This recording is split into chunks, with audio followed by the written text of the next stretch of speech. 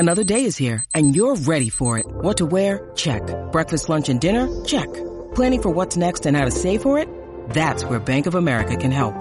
For your financial to-dos, Bank of America has experts ready to help get you closer to your goals.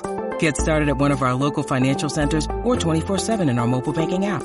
Find a location near you at bankofamerica.com/talktous. What would you like the power to do? Mobile banking requires downloading the app and is only available for select devices. Message and data rates may apply. Bank of America N.A., member FDIC. When you need mealtime inspiration, it's worth shopping Kroger, where you'll find over 30,000 mouth-watering choices that excite your inner foodie. And no matter what tasty choice you make, you'll enjoy our everyday low prices, plus extra ways to save, like digital coupons worth over $600 each week. You can also save up to $1 off per gallon at the pump with fuel points. More savings and more inspiring flavors make shopping Kroger worth it every time. Kroger, fresh for everyone. Fuel restrictions apply.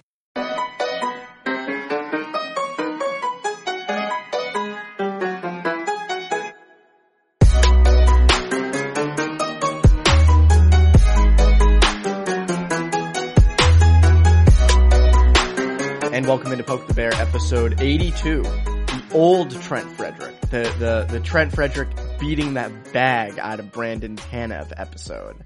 I am Evan Marinofsky. That is Conor Ryan. Conor, what is up?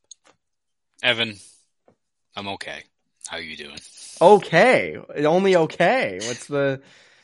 It's a slow news day, so we're really going to be scrapping the bottom of the barrel here to get you guys some content for tonight's episode. So just okay. Just okay. Yeah, there's not a lot to talk about today. And what's funny is all these things came out mid-game and in the second period.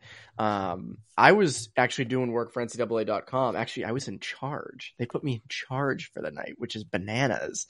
And I was just kind of taking a look at Twitter during the game, taking a little break, and I saw the Rask news, and I said, "Oh boy, mid-game, not great, mid-game." Yeah, that is quite the time for that news to drop. Now, granted, I was reported by Fluto Shinzawa at The Athletic. It's not like he's like, "Oh, I'm going to wait till the end of the game." I'm just going to wait.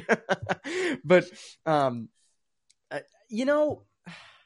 so we'll jump right into it because this was going to take up the first portion of today's show. I'm not shocked by it, and I'll tell you why I'm not shocked by it. The reason I'm not shocked by it is because it felt like when Swayman got called up back to Boston when they were out west, didn't you have that feeling like something's a little off? Something's off here. Is that the same feeling you got? Yeah, more or less. Not that I thought retirement was going to be at the top of the list, but it's not something where even if it's just a nagging thing where you're shaking the rust off. I still thought going into this, what we talked about on Bruins Beat about our predictions that, that Swim was going to get maybe 5 starts over this next kind of stretch here. And you end up being right. He will probably get 5 starts, right? So, but did not expect it to be, again, like a red flag in terms of retirement, but definitely something that's worth monitoring because something that did seem off even when Swim first got called up. Yeah, and that was the thing. And I think, again, he's not spoken. The Bruins haven't said much about this yet. Cassidy kind of said he'll leave that up to Rask. But from Rask's perspective, you have to think he's 34. He was probably playing in the game against the Ducks or the Jets. And afterwards, he sort of started to feel that pain. And he was like, you know what?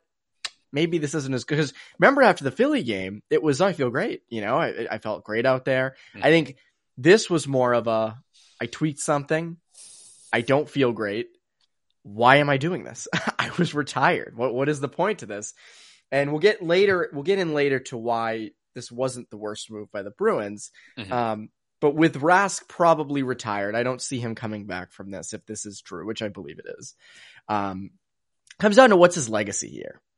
And that's a weird question because... Interesting question. It's an interesting question because the stats are very, very, very... He was this elite goalie who really was one of the main reasons why the Bruins have been a consistent force since 2013. I mean, in 2010 even. And I think, the body of work is terrific and incredible.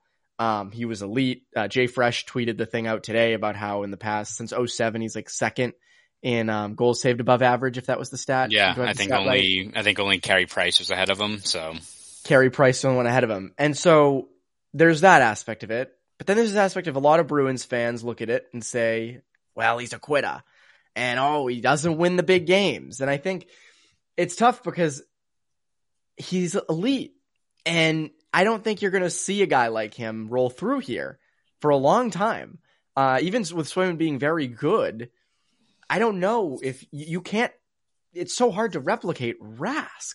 Yeah. And I think, just like I always said, when Krejci left, people would realize how fortunate the Bruins were to have two centers. I think with this being the end of the Rask era, people are going to realize, damn, maybe the Bruins were actually kind of in a good spot there with Rask for a little bit. You would hope so, Evan. I mean, it's also, it really does suck that if it does end like this, that it's going to be, that game against Anaheim's the last time you see him out there. It's very, anticlimactic. I'm not saying that it was going to be, they're going to win a cup and he goes out on top. Like, that would have been the peak, but even just not able to see this season through, and his comeback kind of coming up short. It's really unfortunate, but it's also just very fitting for just the entire Rask legacy that he leaves with, just the discourse. Once again, just ripping apart Twitter right now over, Rask's legacy and what have you. And I think you kind of hit the nail on the head that he's still an elite goalie that, as you said, same with Krejci, I think people are going to realize in short order just how much the Bruins benefited from just having a steady elite goaltender year in and year out, and how important that is. It was the timing on it was wild yesterday too, because the Bruins were rolling in that first period. During the first intermission, Fluto Shinzawa's report comes out about Rask, and then immediately Denheinen scores 2 goals. And that second goal, holy cow, not great. I think that's also one of these things where I think you start getting a reality check of just how, steady Rask was. That there's been plenty of times over the course of a season when Rask was the number one guy where he'd go through rough stretches, or there'd be a goal where you'd be like, kind of wanted that one back. But how often was that? Like every 8, 9, 10 games, you'd have one where you're like, Yeah.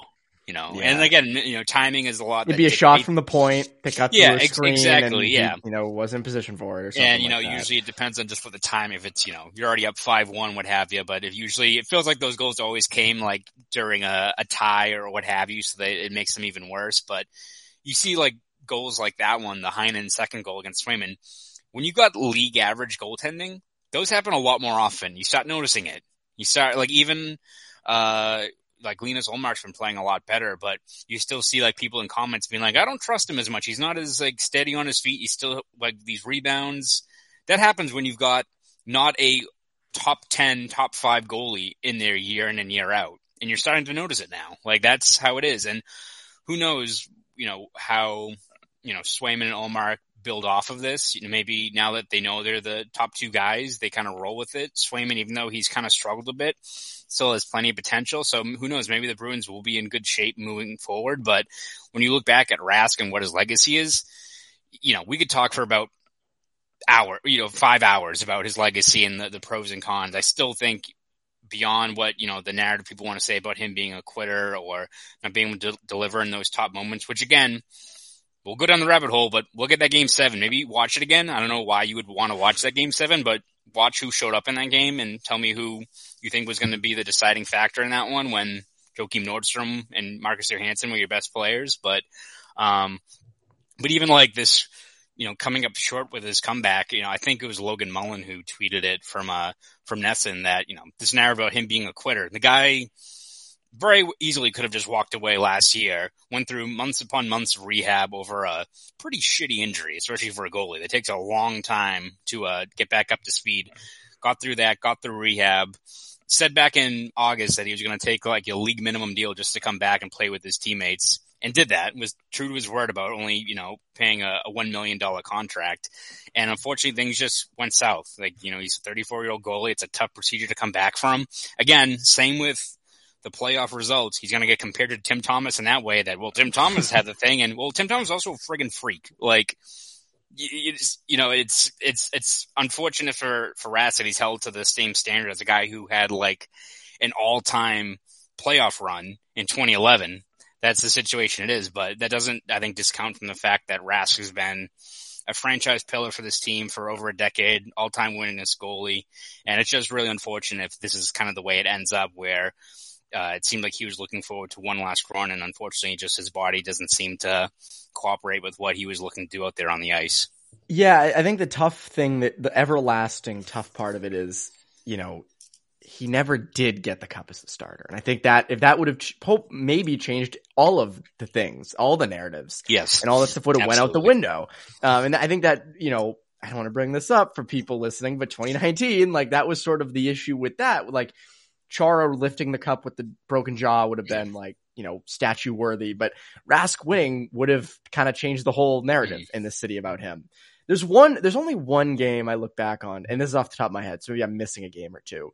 There's only one big game that I look back at Rask and go, would have liked some more saves there. And this is never brought up by anybody, but it was game 4 against the Blackhawks in 2013. It was 6-5, the final in overtime. And that's a game when like you can look back and say, well, I would have liked to saved out of the goalie. Now, granted, Rask was unconscious in 2013 in that playoff run. Like people forget that Pittsburgh series was unreal. Insane. 13 and 19 again, like was the main reason the Bruins got to that point. And granted, that's one game, right? I mean, Thomas had some bogus ones. I mean, it's funny, I think it's weird how history can do things, but obviously the Bruins won in 2011, so I'm not taking anything away. But if they lost 2011, right? Mm-hmm. You look back at that Stanley Cup final, look back at game 2, right? Chara obviously in overtime was terrible, but what was Tim Thomas doing in the net? Mm-hmm. Like there are little things like that.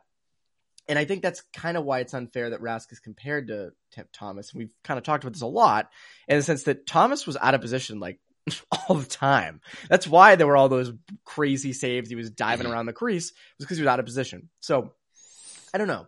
I think just kind of going off that, we've talked about this before with most of our, arguments where it seems like there's two very passionate sides to it. There should be like a common answer in the middle, which is you should just be happy that you had Tim Thomas and Tuukka Rask back to back for over close to 2 decades in net as your steadying presence. And now, again, who knows? Maybe we'll be looking at this in May and Ullmark and Strayman have locked in and Strayman's your goalie of the future. That's great. But if not, you're in for a rude awakening as to what league average or even above average goaltending is, because you've had elite goaltending for almost 2 decades now. Has any other team had this level of goaltending? The only thing I can think of is the Lightning with Ben Bishop and then Andrei Vasilevsky. That's the closest I can think. Ranges, Lundqvist to Shesterkin right now. Yeah, that's true. That is true. Which, again, does not happen often though. No, and that's the thing. And I mean, like with 2 goalies where you get 2 back-to-back, like legit starters. And Thomas kind of just came out of that was totally out of left field. We always do this where you kind of compare to different Boston athletes, and Rask, I think, is one of the greats. I know people are going to think, oh, he never won anything. Well, there's a lot of Boston athletes who didn't win anything. And the closest I can think of, and maybe I'm wrong about this, and maybe people can kind of dispute me on this, and there's only one area that they differ, but it was Pedro. Because Pedro was dominant in his prime. Mm-hmm. Had the, 2013, Grady Little leaves him in. And then what did I say? Did I say 2003? Did I say 2014? Did you? I don't even know. I said a different year than it was, but 2003, Brady Little doesn't take him out. And then in 2004, he, has the rough outing against the Yankees, but they end up winning. Mm-hmm. And you have that whole thing. But he seemed like someone who, I guess they could be comparable. They were elite. They couldn't win for a little while. Mm-hmm. And again, Rask was on the doorstep numerous times, or at least twice. So, weird legacy. Do you have any guys that you would compare him to? There's been plenty of guys over the years that have been fantastic that didn't win. I mean, he's not the tier of Ted Williams, but Ted Williams didn't win shit. If you want to talk about that, Ted Williams went to one World Series and hit 190 in it because they did. Oh, it was under 200. What was it like the Boudreaux shift? I think it was, which greatest hitter that couldn't hit out of a shift. But I got there's gonna be a lot of pissed off comments if I do that. But I don't know. He didn't win shit, so. If you want to start going to the Rask discourse, we'll go back to the 1940s and 50s, but I digress. 1940s and 50s. Yeah. All the old commenters. The greatest hitter that ever lived couldn't hit out of a shift. It's like in the 50s when Bob Cousy did the defenders were like, I can't stop this guy. Like, just get on the bus. It's that was Ted Williams when he saw his shift. It's like Babe Ruth when he saw a curveball for the first time. He's like, I'm done. John, I can't do this. This is ridiculous. But it's like the TikTok sound where it's like, oh, great heavens. Like, exactly. Yeah. I can't handle this. But yeah, I mean, again, to me, Rask is up there as one of the greats. Number retired? I think he should. Probably won't, but or it'll be one of those ones where it's like Rick Middleton, where it's going to be down the road. Again, he probably had to win a cup to. Again, there's also been a lot of very good goaltenders, and they just don't get their numbers retired by the Bruins. So we'll see what happens. I think he's got a deserving case, but I think it could be very well the same thing as like Krejci, where it's like you have to look back down the road. Krejci will come back when he's like 65, and be like, "Why didn't we do this a long time ago?" You already got that's true. 33 and 37, and probably 63 up there. Yeah, I don't think Rask a lot longer. Yeah, I don't think Rask is an automatic for it, but I think he has a case. I think he's got a case for it. I'm sure he'll be around quite a bit, though. He'll be at Buff's Pub, having his buffalo tenders and all that. Buffalo wings. I don't want to disrespect Tuukka by saying he's a buffalo tenders guy, but I'm sure he'll be around Boston quite a bit. Yeah, you'll see him out and about. People will see him. They can be nice to him. For us, just be nice to him. Anyway, safe bet that he'll be around Boston a lot. But when we're talking about really safe bets, good bets, it's our good friends over at BetOnline. Right you are, Evan. Listen up, guys. The big game is finally here as we hit Super Sunday with the last game of the football season, and BetOnline has you covered. From odds, scores, totals, player performance props, to where the next fired coach is going to land, BetOnline is the number one spot for all things NFL betting in 2022. And it's not just football. BetOnline's basketball, hockey, boxing, and UFC odds coverage is the best in the business. From sports right down to your favorite Vegas casino games, BetOnline is your number one online wagering destination. Head to BetOnline today or use your mobile device to sign up today and receive your 50% welcome bonus on your first deposit. Just use our promo code CLNS50 to get started. That's CLNS50. BetOnline is the fastest and easiest way to wager on all your favorite sports and play your favorite games. BetOnline, where the game starts. Starts and match. That's what they say. Starts and match. People who don't know. It's been an interesting couple of days on the podcast and the radio waves, Evan. Yes, Conor was on Toucher and Rich on, was it Tuesday? Tuesday morning? Tuesday, yes. And you said March. You said it in your own way. And they immediately called you out for it, but it was good fun. It was great. It was all in jest. Again, as soon as I said it, I was like, "Fuck!" I get that. You can always tell when it slips a little bit. Yeah, exactly. The stomach, you're like, "Oh, there it is." Someone texted me because they were like, "This is hilarious," and they know I obviously know you, and they're like, "Does he like talk like this all the time?" And I was like, "Yes." Yes. Again, I think it was important. I think they made a good distinction too, that it's more, if it's an authentic one, it just slips out. You try, that's how it usually is. So it's only if it's that certain month, or it's, a particular Flyers goaltender or something like that. That's when it really comes out. So you try to keep it contained, but every once in a while. A lot of people I went to UMass with who were on the outskirts of Boston. They were not fully in Boston, but they lived on the outskirts. And they would get drunk and put on a Boston accent. Yes. And that was always the worst. That was as bad as it gets. There's nothing close to it. Almost as bad as a kid who used to talk in a Canadian accent while he watched hockey games, that's quite annoying. That's serious pet peeve. That's very jarring, actually. I had to leave the room many times. Yes. I'll go watch this on my own. Anyway. It just sounds like Mike Babcock. Yeah. It's really unfortunate, actually. Slamming the table jarring. Too. Yes. Anyways, he wasn't hitting us, so that's a good thing. Good. Actually, Mike Babcock never did he hit anybody? I don't think he hit anyone, but no, I can't say that. I just believe he was a surly individual to his players, I think is what the proper term is. Yeah, a little frosty. Yes. A little rough around the edges. Anyways, Rask. Break back to Rask. The big question obviously is, the Bruins decide to bring Rask back. There's no real regret in this. That's the funny thing. This was the whole point of the deal. Yes. They get him league minimum for a year, mid-season. This is not a loss. They tried. It didn't work. Meh. It's literally it's literally a low risk, high reward situation that didn't pan out. Like, again, it's a tough hit for the Bruins because I do think they were going into this thinking that a healthy, locked-in Rask is the way to realize the true ceiling of this team. So it's definitely a step back because now you're handing the keys to Ullmark and Swayman, or two guys who have not played who haven't started a playoff game, that is. So there's a lot of uncertainty there. But from the Bruins' perspective, if you bring back Rask for that cheap, and the only situation that if you looked at one guy who maybe didn't benefit from it, it's from Swayman. But we had this conversation. Like, I even saw it like yesterday after Swayman didn't play that well, where it's like, well, he got sent down. You don't think that hurt his confidence? Like, such a weak ass, like lame ass argument like there that Swayman gets sent down for what I think was it 5 games, and all of a sudden his confidence is shot to shit. Like, again, suddenly can't stop the puck. We've talked about this before of how few even premier legit goalies, when they come up through the ranks, have a linear path to the NHL. It's not the case. Usually you're up and down. You're fighting for minutes.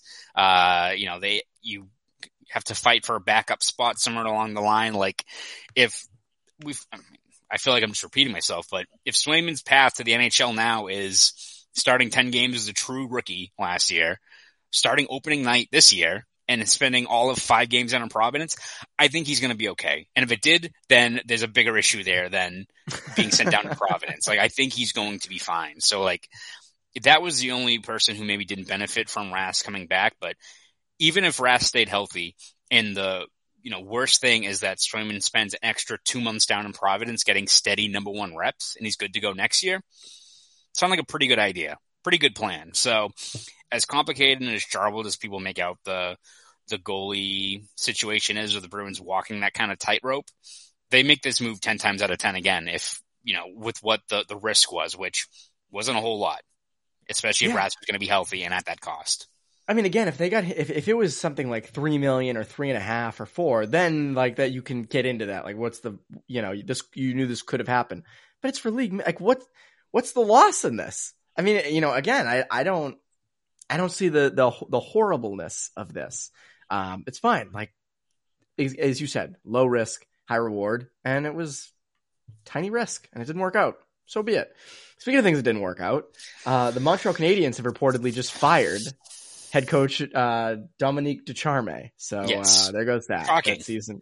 Yeah, that season continues to get better and better for them. Yes. That's terrific.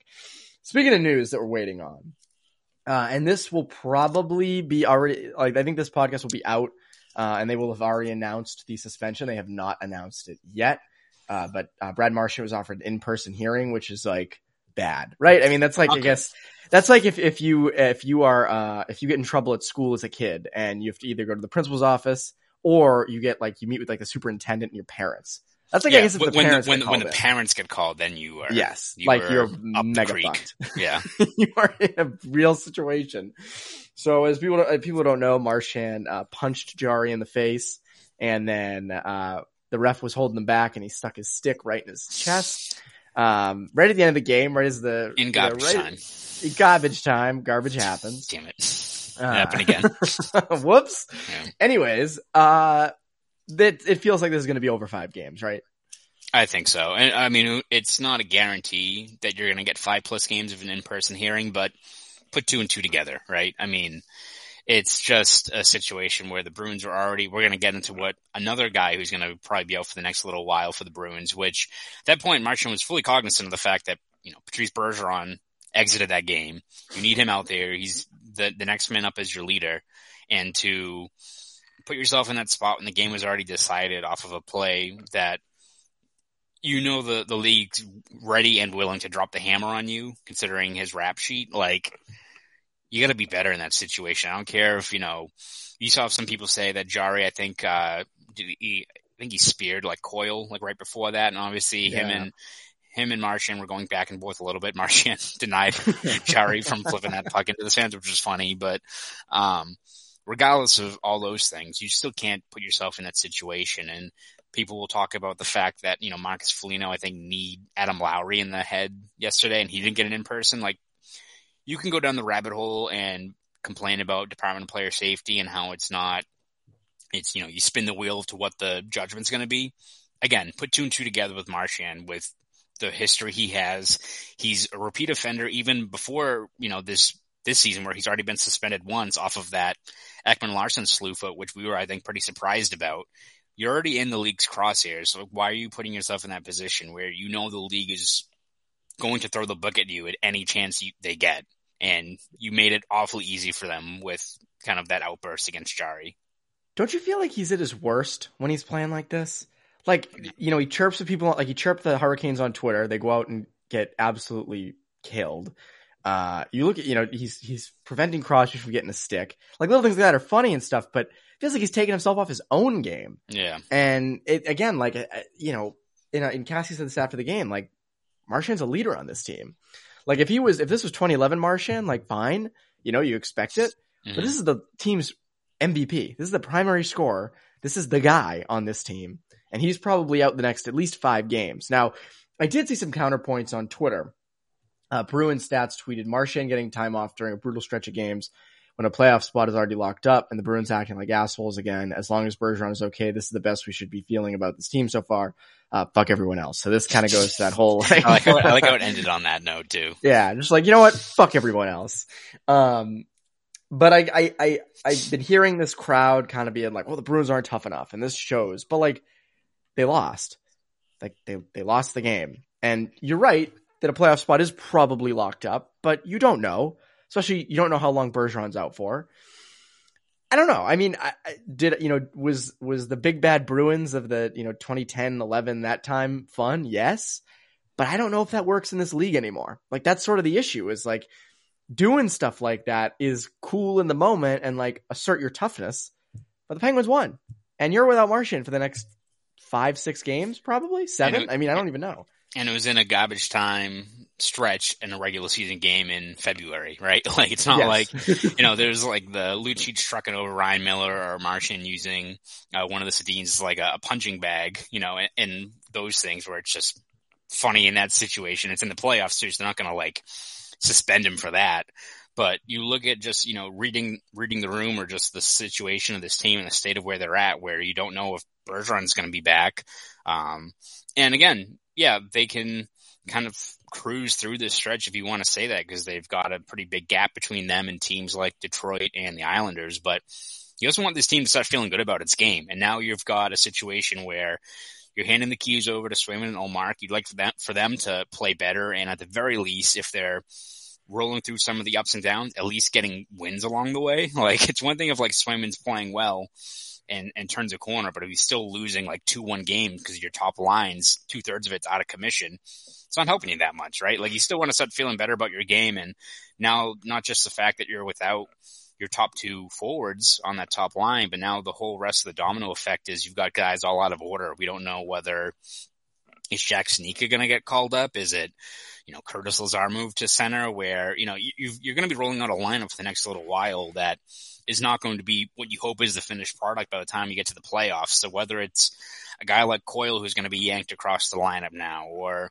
the fourth line that's not getting chemistry, you don't know where like a guy like Nick Foligno fits into like all these guys are now just thrown all over the depth chart when you're getting to the point of the season where, yes, you've got a bit of a gap now, but you still want to start putting the plan in motion as to what your roster wants to look like by the time you get to the playoffs. And right now they're in limbo, I guess is the way you put it. They're at the very least, they're just going to be treading water for the next week plus, I would say. So not great. And they've got a rough schedule coming up. Carolina's coming to town. Not great. Yeah.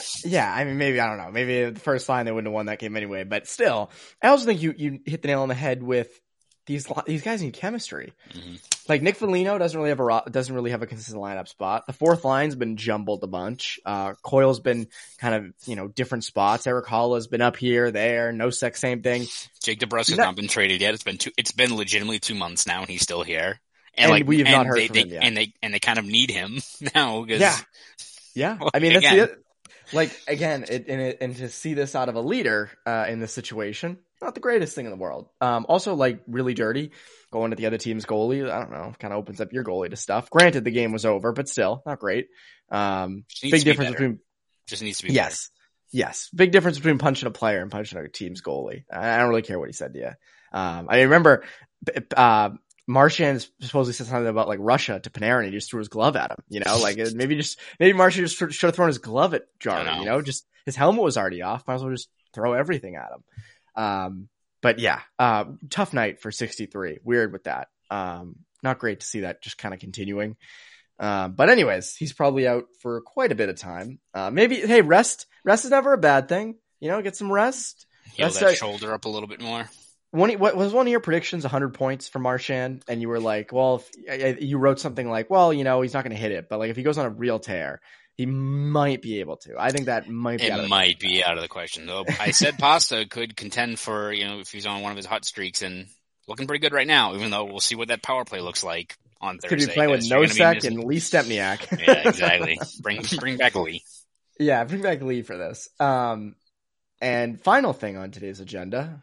Today's very positive episode. Yeah. Good things. Only good things. Patrice Bergeron most likely out for a bit with a concussion. Has the concussion been confirmed?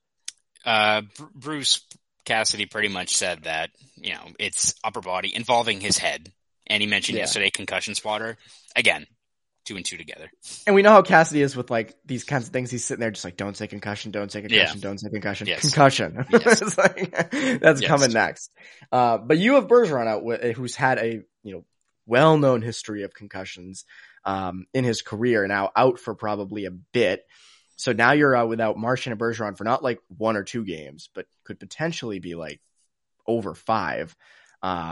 You're going to have, first line of Coyle, Pastrnak, and Hall, and then a second line of Holla, DeBrusk, and Craig Smith. And like, you got a weird thrown together lineup. But this Bergeron thing, he's up at the end of the year with a contract. It's not great, Evan. I mean, in the short term, it's awful, especially considering you're probably going to be without Marchand. So, we've already covered that of not just 2/3 of your top lines out of commission, but also the domino effect is just throwing everyone kind of in a state of limbo where you don't really know where guys are going to be slotted in. So that's awful. But then long term, this is a guy who's had plenty of mileage over the course of his career, has had multiple issues with concussions in the past. So if you're Bergeron and you're taking a long look at the end of this year, whether you want to keep on doing this for another year or two, and you're prioritizing your health and, being with your family and all these things, fighting through another concussion at this point of his career, it's not great. It's Bergeron's still playing at an elite level. He's still probably the favorite to win the Selke again. Hopefully he actually gets put on the ballot this time by a few people, but it's still a legit, franchise center. He's playing like that, but even if his game has not slipped, if you're Bergeron, who's said multiple times that, you prioritize, your health above all at this point, you have to take a long look at it as to whether or not a thing like this, which was just an unfortunate kind of awkward fall into the boards, puts him on the shelf. Something that I think it absolutely creeps in the back of your mind when you have to start weighing those tough decisions about what the next step is moving forward. So again, not a lot of positives take out of the last 24 hours at all. After starting the day with, the Bruins are back from the All-Star break, everyone's healthy, we'll see what happens with Rask. Maybe he's back. Oh, he's not. Okay. And then it just went downhill from there. So not great. Rough Tuesday in the land of the Bruins. But yeah, again, I think it comes down to this guy's got 3 kids. He wants to be there for them. He wants to be healthy. I think, part of it might be seeing what Rask is doing and being like, you know what? Rask has, tried to come back from an injury. Granted, Rask was fixable. You can't have a surgery to repair concussions. But still, it's like, well, he's won a cup. He's had tons of success. He's a legend. He'll get his number retired here. He's Hall of Famer, all those things. And yeah, I don't know which way I don't know which way he's leaning on this. I think it's tough to tell. I think he's going to evaluate all those things. I wouldn't be surprised to see him do a year-to-year thing. But I don't know. Does not help the case in terms of coming back if these issues still keep on sprouting up, which is unfortunate. But it's a very real issue. And we've said this all year. Again, if he gets injured multiple times this year or at all, that's going to hurt his desire to come back, as it would for anybody, right? If you're 30, he was 37 or 36, yes, 37. He's 36. So again, you're at that stage of your career. Do you really want to keep throwing yourself out there, putting yourself on the line like that? I don't know. And it comes back to this. And we didn't really plan on talking about this, but we can just kind of hit on it quick because I know it'll leave a lasting impact on the listeners.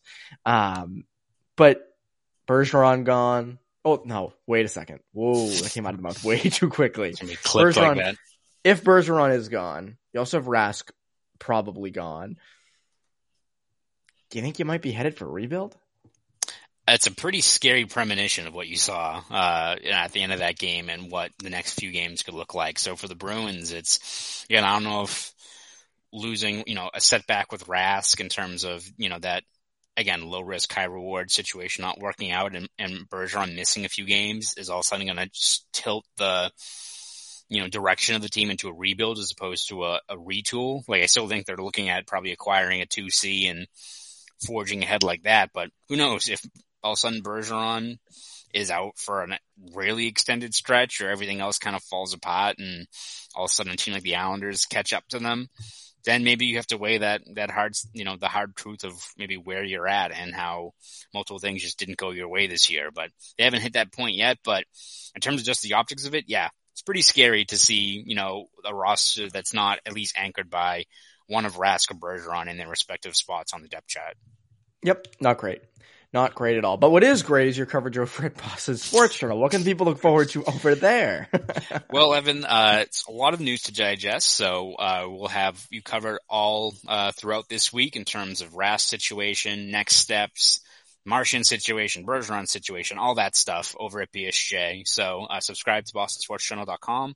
Want to follow me on Twitter? You can do that at ConorRyan_93. Go do all that. That's Conor Ryan. I'm Evan Marinofsky. You poke the bear, listeners. Have a great rest of your day.